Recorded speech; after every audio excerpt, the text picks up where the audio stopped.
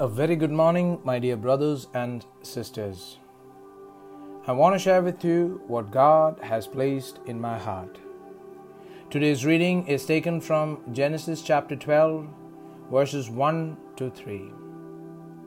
The Lord had said to Abraham, "Leave your native country, your relatives, and your father's family, and go to the land that I will show you.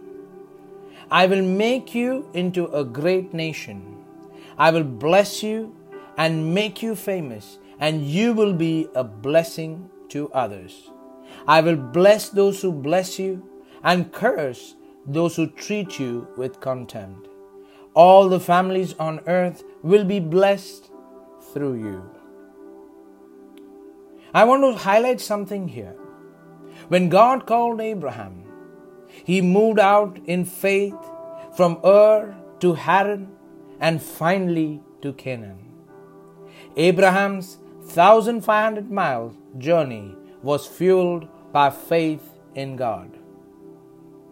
God promised to bless Abraham and make him great, but God had one condition. Abraham had to do what God wanted him to do.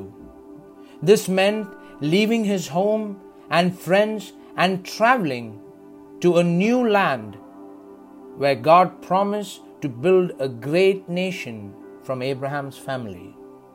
Not only would this nation be blessed, God said, but the other nations of the earth would be blessed through Abraham's descendants.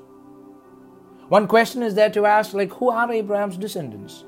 Galatians 3:26 to 29 says, "For you are all the children of God through faith in Christ Jesus. And all who have been united with Christ in baptism have put on Christ like putting on new clothes. There is no longer Jew or Gentile, slave or free, male and female, for you are all one in Christ Jesus. And now that you belong to Christ, you are the true children of Abraham. You are his heirs, and God's promise to Abraham belongs to you." Through Abraham's family tree, Jesus Christ was born to save humanity. Through Christ, people can have a personal relationship with God and are blessed beyond measure. My dear brothers and sisters, God may be trying to lead you to a place of greater service and usefulness for Him.